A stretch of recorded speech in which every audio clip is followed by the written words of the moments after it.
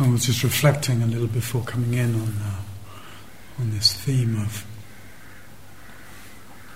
immediacy. It reminded me of a kind of simple, almost intangible teaching that I had myself about it a long time ago, probably 20-something years ago when I was living in India. And on the path I would take in the place I was living, there was a sadhu and a Hindu hermit living in a little hut by the side of the river, and I'd take the path along the river. And I'd heard different things about this guy living there, but I hadn't seen him ever in the time I'd come back and forth. And one day I was going along the river, and I can't remember where I was going or what I was going for, but I had some kind of purpose in mind. And the Baba, the sadhu, was sitting outside his hut as I walked past. And as I passed, he called to me. He said, Come, sit. Let's talk. And I said, "Oh, not now, Babaji. I'm going somewhere. Not now." And he looked at me and he made this hand gesture like this. And he looked straight in my eyes and he said, "If not now, then when?"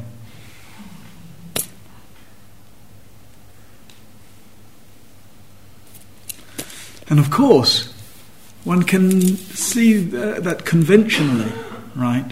That's the way we relate to, of course, there's a conventional sense of now and then, now and when, now and later, and before, etc. And if not now, then when? Well, maybe this afternoon. And yet, there's something in the kind of piercing regard and in the questioning gesture of his upturned hand and the directness of the question that was very clear that he wasn't speaking in a conventional way. If not now, then when? Oh. And the way we might sometimes, by our sensitivity to the fragility, the preciousness, the mysteriousness, the intangibility of this moment, when we might be woken up to the here and nowness of life. And the word, the Pali word the Buddha used, yana bhuttata. Yana bhutta, here and now-ness, ta. And in India at the time of the Buddha, there was a big thing to have the darshan, to get the vision, to have the meeting with various illustrious teachers, or with the deities, statues of deities in the temple. And still now in India, a lot is made of that experience of darshan. Darshan means the vision of, or the direct contact with. And because the Buddha was a teacher in that environment, people also sought out his darshan. And what he said was, what you really need is yana bhuta dasana, the darshan of the here and now, to see into this moment, this experience. And so that's what we've been doing, right? Through in the time we've been here. Just exploring life's immediacy. And no doubt, much of that exploration being seeing all the ways in which we move away from it, or we seem to move away from it, and we feel like we've moved away from it, even though, of course, we can't. We can't be elsewhere, like we were saying earlier this afternoon. And yet, even that process, so even if our investigation of the here and now is mostly one of seeing all the ways in which I get carried away, again and again and again and again, even that process, if we look carefully, is very instructive of the here and nowness of life. Because however obsessed I get, however caught up I get, however much I invest in that fantasy or that idea or that regret or that whatever it is, sooner or later, presence re-establishes itself. Life's immanence is way more powerful than my petty little mind productions.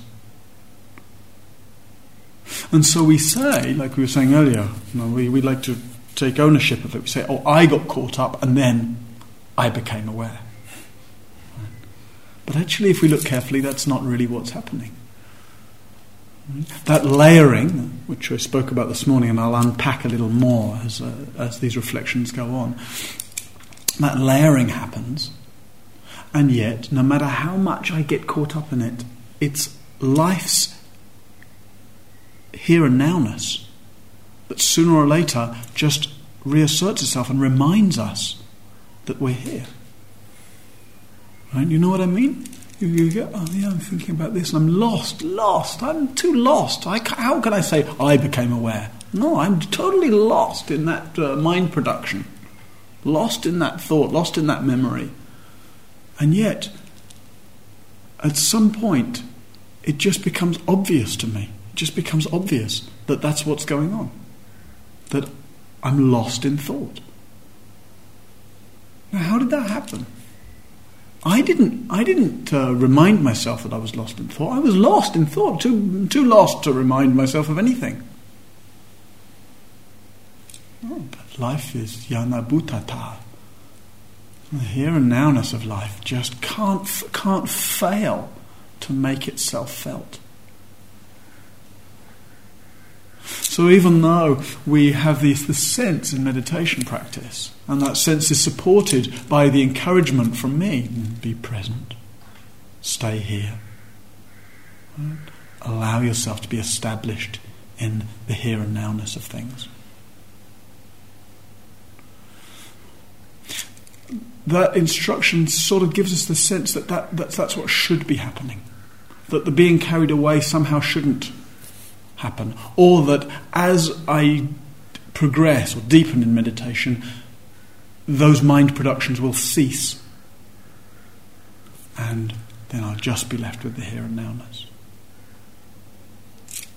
But mind productions don't cease.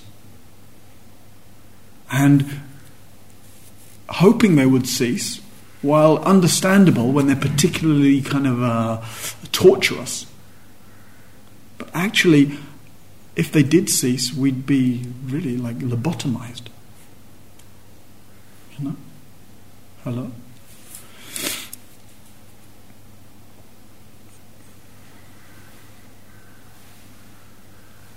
So,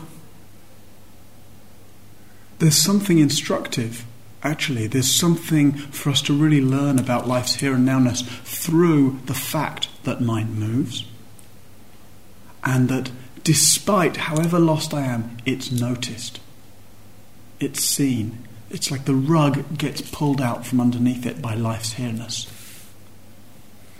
And then rather tragically, of course, very quickly, because we're so habituated to all those mind productions, very quickly, no sooner has the rug been pulled out of it, then we say to ourselves, oh, I got caught up. Where was I caught up? Oh, I was caught up in thinking about... And off we go again.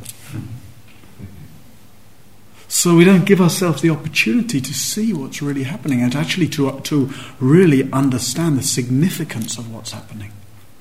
The significance of what's happening is that despite me having cultivated decades of getting caught up again and again in endless mind productions, life keeps on saying, hello.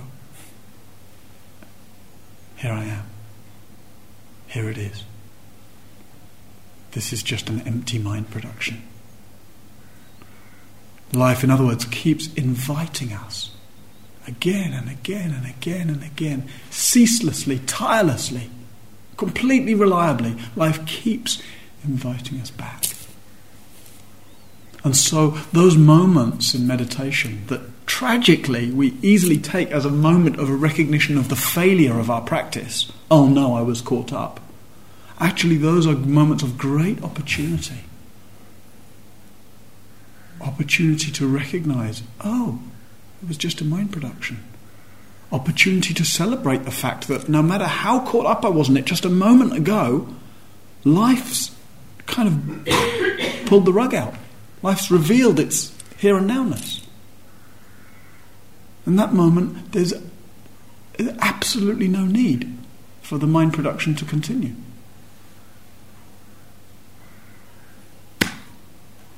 Opportunity that we easily tell ourselves as some evidence of the failure of our practice to be present, that turns out actually to be presence itself.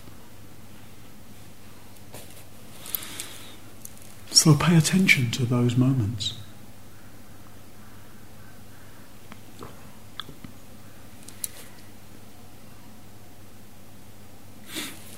That layering that we spoke about a little this morning, some of you evoked as a kind of a helpful way of speaking about what's happening, right? Rather than this either-or model, like somebody was saying.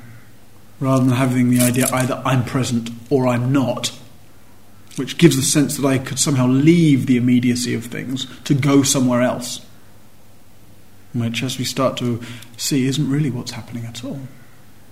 Actually, what's happening is that within the infinite, edgeless context of this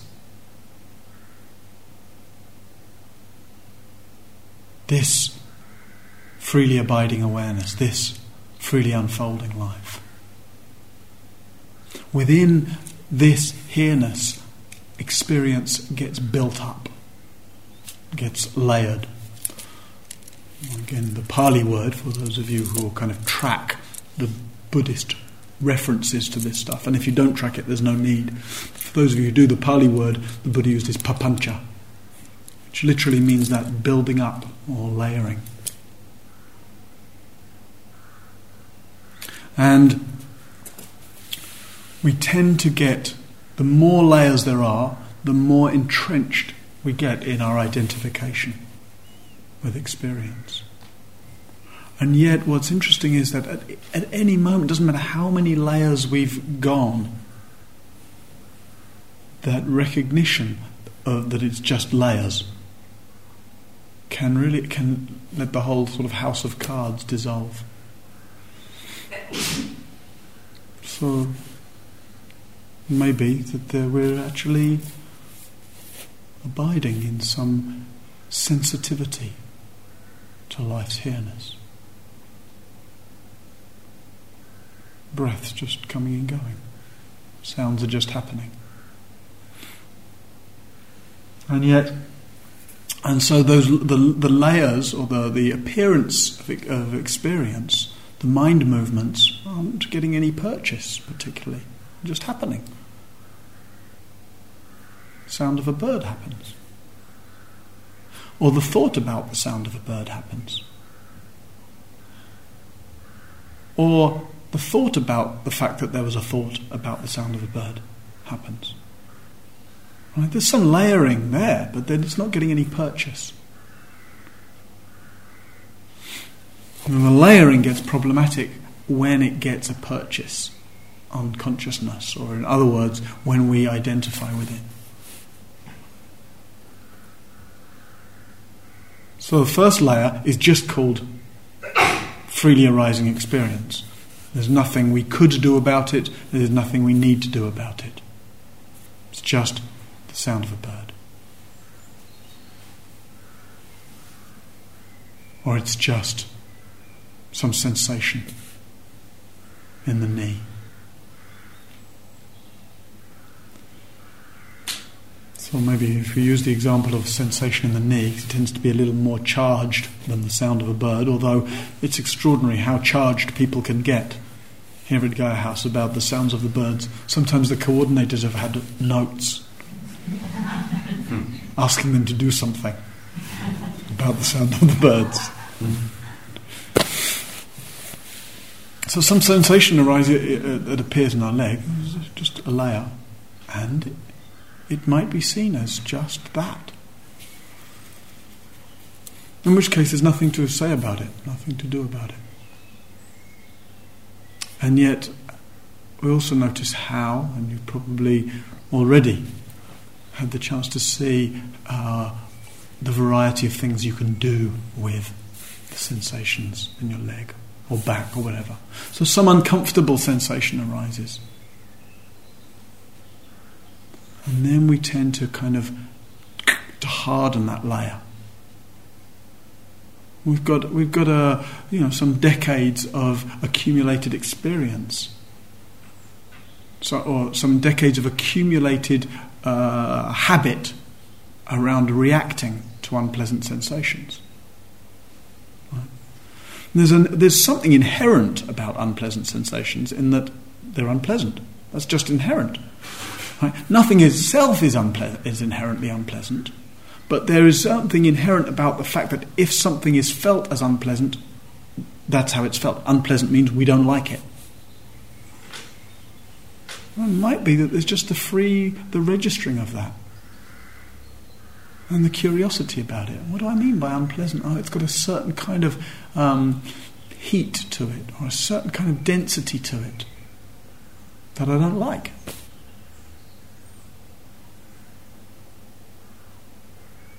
And if that can be recognised, that in itself is a confirmation of life's free here-ness.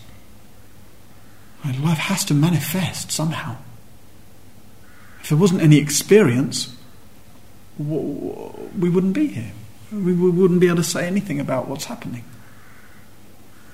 So life just does its thing. And right now, if I've sat still for 20 or 30 minutes, one of the ways life might be doing its thing is arising as some heat and discomfort in my leg.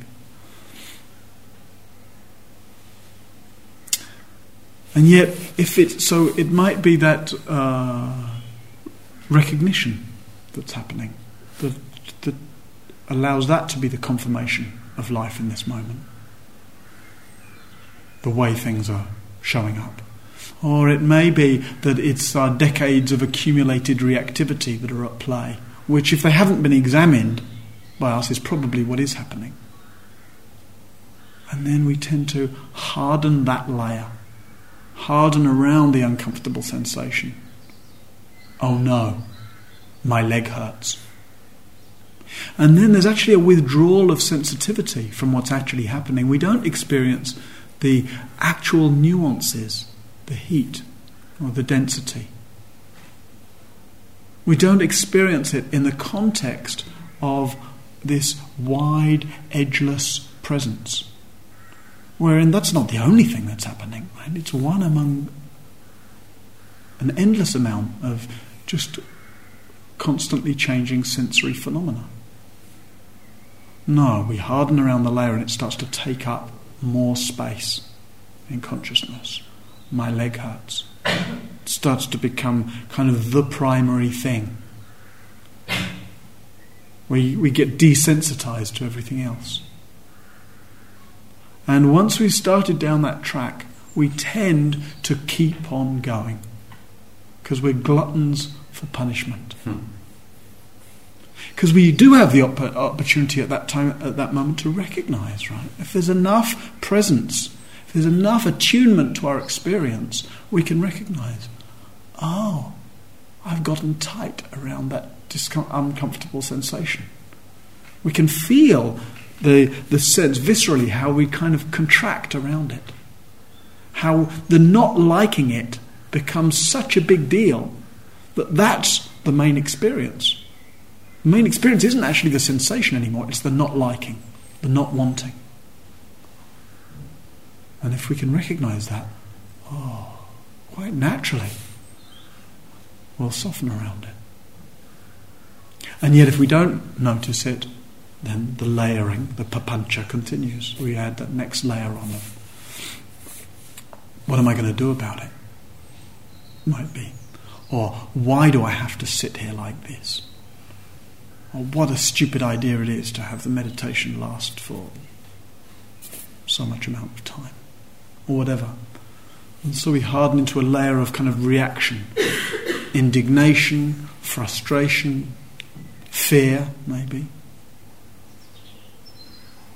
And then, if we recognize that, again, that can undo the papancha right there. If we really see, oh, right, we can feel what our indignation's like.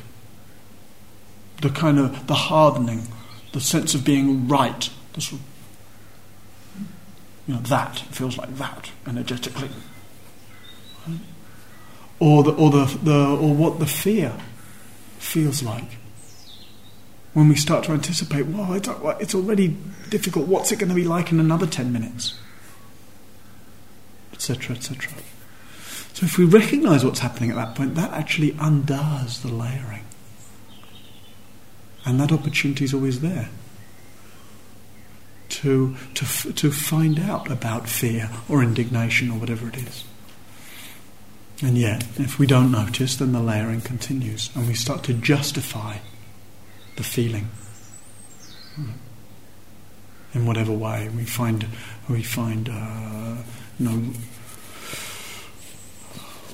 whatever reasons.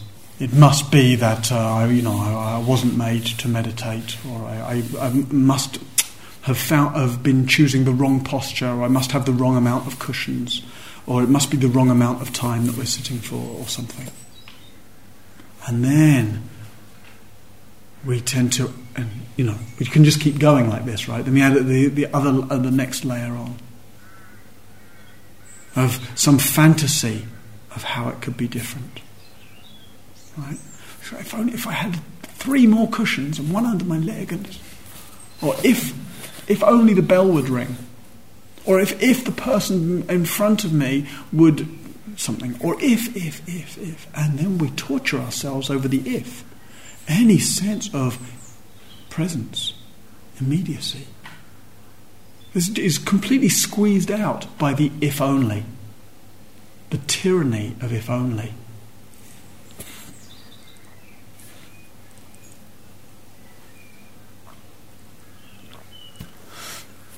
And at whatever stage in that process, however many layers deep we are, life's awareness, life's immediacy is kind of here. That's where the layering's happening. It's not actually taking us anywhere. And so at any moment, there's the opportunity to investigate that. So even if you feel like you've gotten very far away from yourself in some way, if you feel you've gotten far away from presence, or far away from just the sense of ground or sensitivity to what's here, a usual reaction to feeling far away is to try and get back. But just to stop, however far away you think you've got, in the moment where life reasserts its immanence, just stop there. Give yourself the time and space to actually feel the layer you're in. Feel your reactivity. Feel your indignation. Feel your confusion, whatever it is. Because it's not a wrong thing. It's not actually something that's taken you away. It's just the layer of experience that right now is reflecting presence back to you.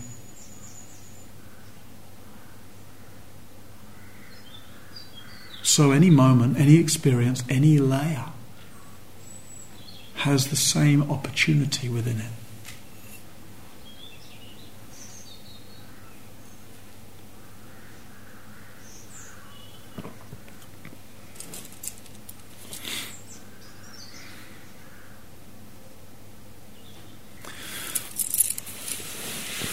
And like I say, with all this speaking about immediacy, sometimes we can get a little confused then about what a wise relationship is to past and present. and future. Because, of course, we have to engage with a sense of past and present and future. Of course we do.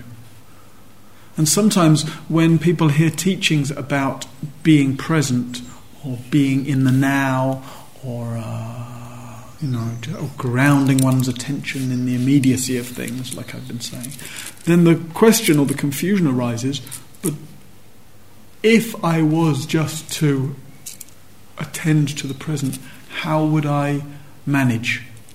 As if one would be losing the capacity to conceive of past or future or present. We don't lose any conceptual capacity. It's just that it becomes more efficient in many ways, right? That rather than an anxiety-provoking relationship with past and present and future, we start to have a freer relationship.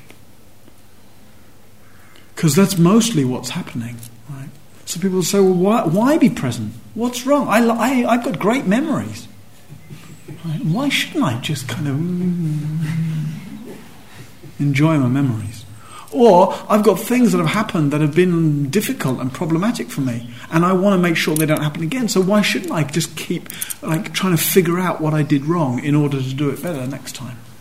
Those are the kind of engines, the sort of rationale, conscious or more usually unconscious, that drive our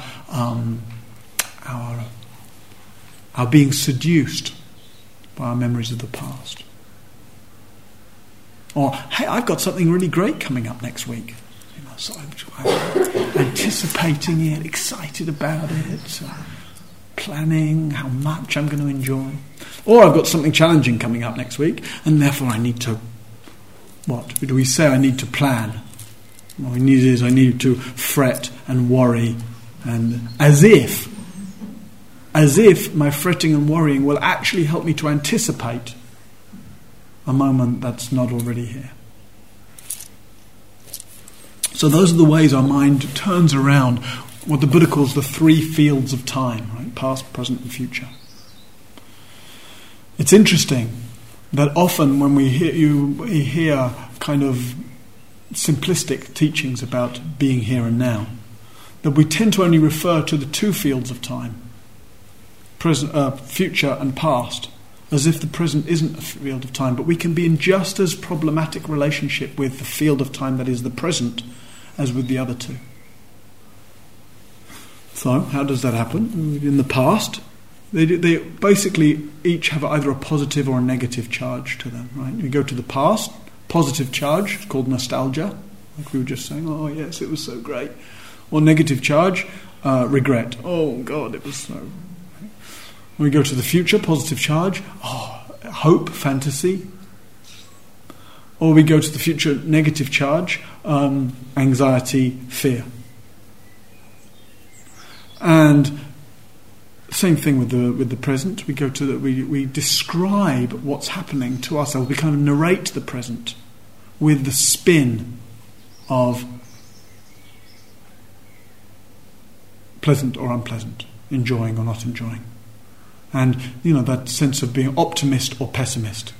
Some of us look with a sort of positive skew on life, and some of us look with a negative skew on life.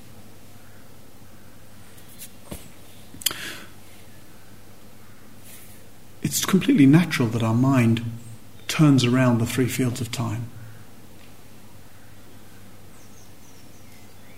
But it's worth investigating what's a skillful relationship to those three fields of time.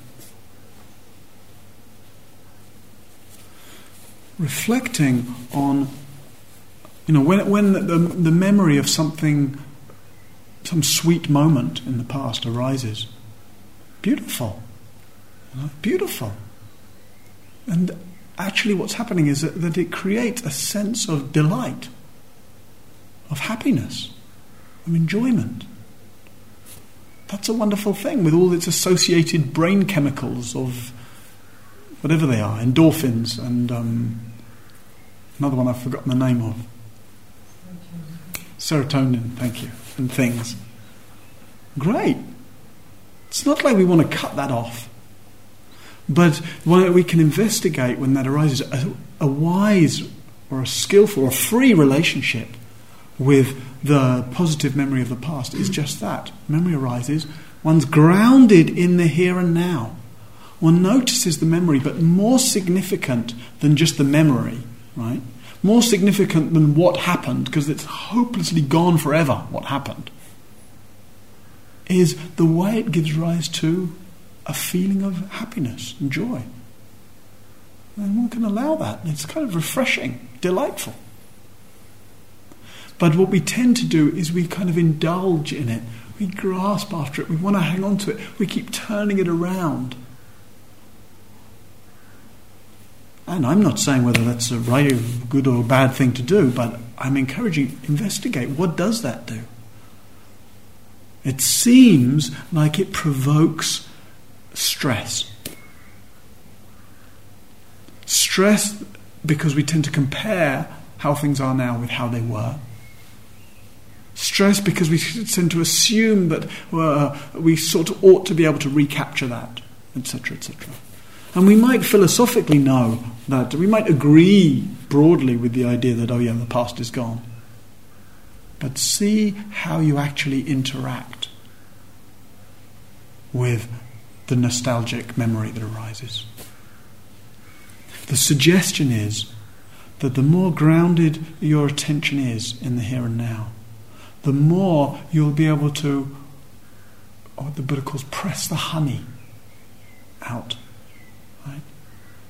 Experience the momentary delight, happiness, satisfaction that arises from that positive memory and leave it alone.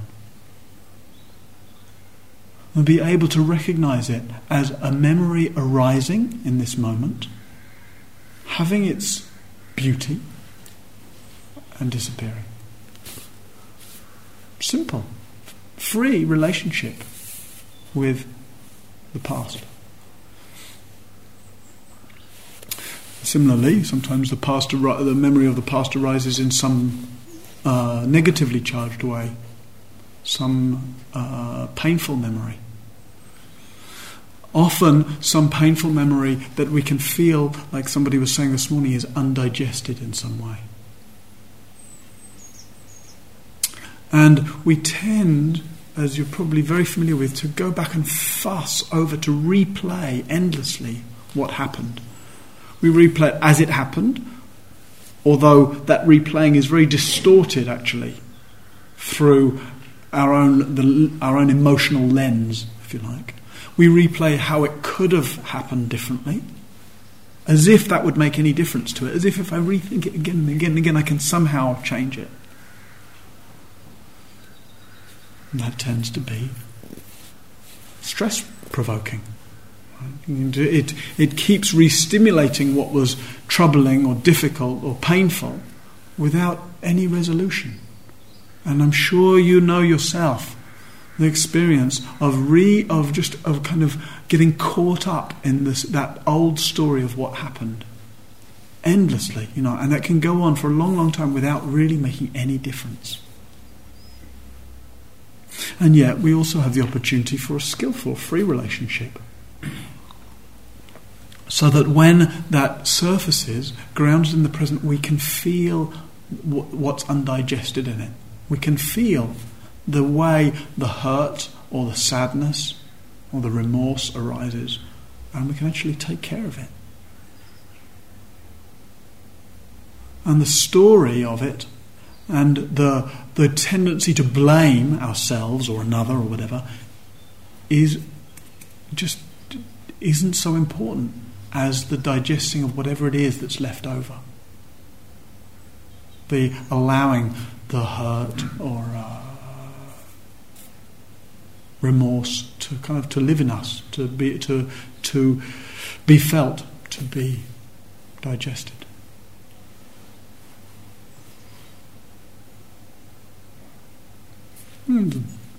Same with the future, right? How that anticipation of some positive moment in the future, and it might be some moment way in the future. It might be some thing you're looking forward to next week, or it might just be, the greatest fantasy I can think of right now is just if only the meditation bell would ring. And just to see to study that. What do you do? There's the positive experience. Oh yeah, I'm really looking forward to that. But actually, the really looking forward to that is very stress-provoking. Because it's like you've put your happiness out there on that future moment, and then you're trying to catch up to it. Right? You're trying to catch up to your happiness that you've decided is out there when the meditation bell rings, or out there next week, or out there in some other moment. That's stress-provoking. And yet, there's also the wise relationship to that. If we're grounded in the present, and the sense of, I want, arises. I want that to happen. I want that moment. I want that experience. And often we're a bit afraid of our wanting. We're afraid of how powerful wanting can be. But actually there's a lot of dynamism, there's a lot of creativity, there's a lot of juiciness in wanting. The wanting doesn't happen out there in some future moment. The wanting's right here.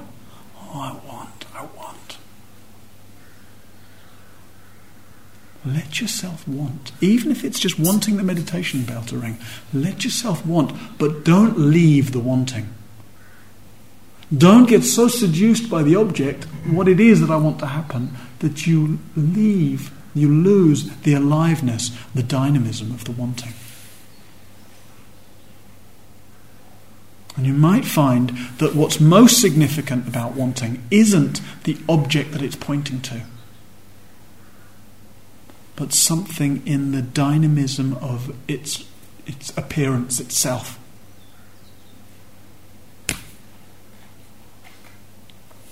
Similarly, with the negatively charged futurizing, that kind of as if we're kind of holding back against the future, putting ourselves back against it, of what we're afraid of, anxious about, worried about. So kind of like a ghost, right?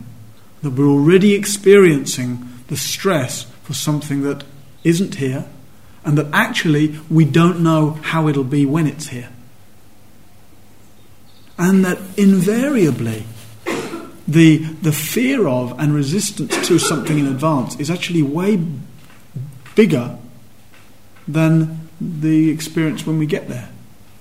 Even just in small ways. It's like, when you're inside looking out at the rain, and you anticipate going out into the rain. It's like, it seems like it would be a terrible thing. Imagine being out there, or you're driving in a car and you see someone walking in the rain. It's like the fear of the thing, and then you go and walk in the rain and it's fine. I know that's a very small example, although those of you who live in this country, it seems like you've had plenty of opportunity recently.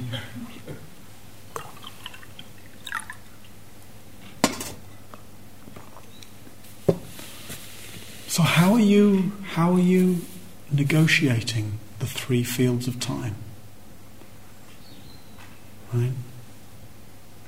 So it's not a question of how should you be, but the invitation just to study the way your mind moves, and whether your investment in that is actually provoking stress, difficulty, resistance, impatience. And just to see, does it have to be like that? We often feel at the mercy of our reactivity. But in a way, that's what this practice is mostly about, right? It's just about staying really curious about our everyday reactivity, about the relationship I find myself having with life, in this case, having with the three fields of time. And to see, is that built in? Does it have to be like that? Because an unwise relationship with what's happened, or what we hope will happen, or what is happening, produces stress.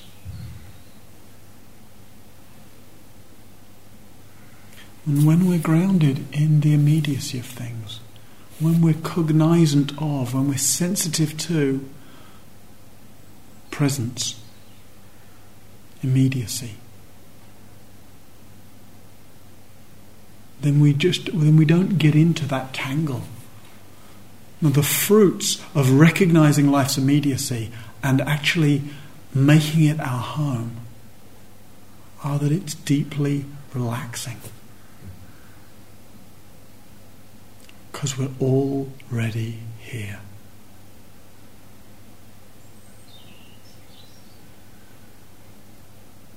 And that place we keep hoping to get to, called the happy place, the better place, the freer place, the quieter place, the place where my meditation suddenly gets all blissful and light.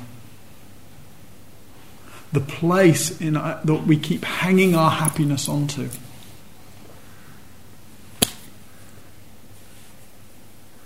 It's impossible to get to another place.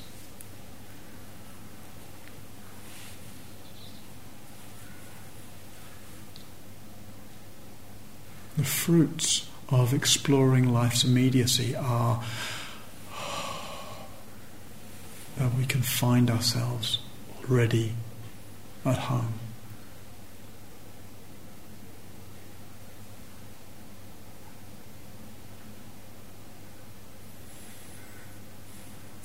The ease of relationship with life that we're longing for is already available.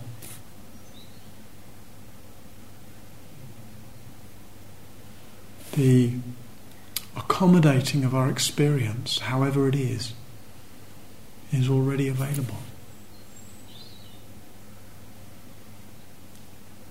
It's very much work to keep trying to manipulate the past and the present and the future.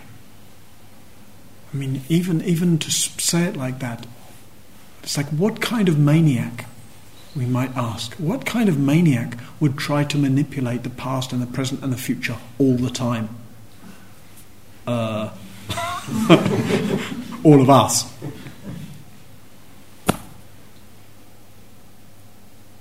And yet, it's the investigating that process that lets us actually see that it's a kind of maniac's activity. And that actually, I don't have to do that.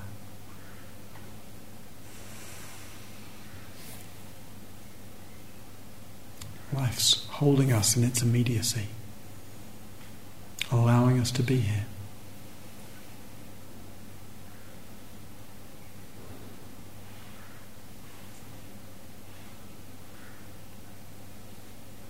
Each sensation, each birdsong, each movement of mind through the three fields of time, each experience reveals it and invites us to relax into it.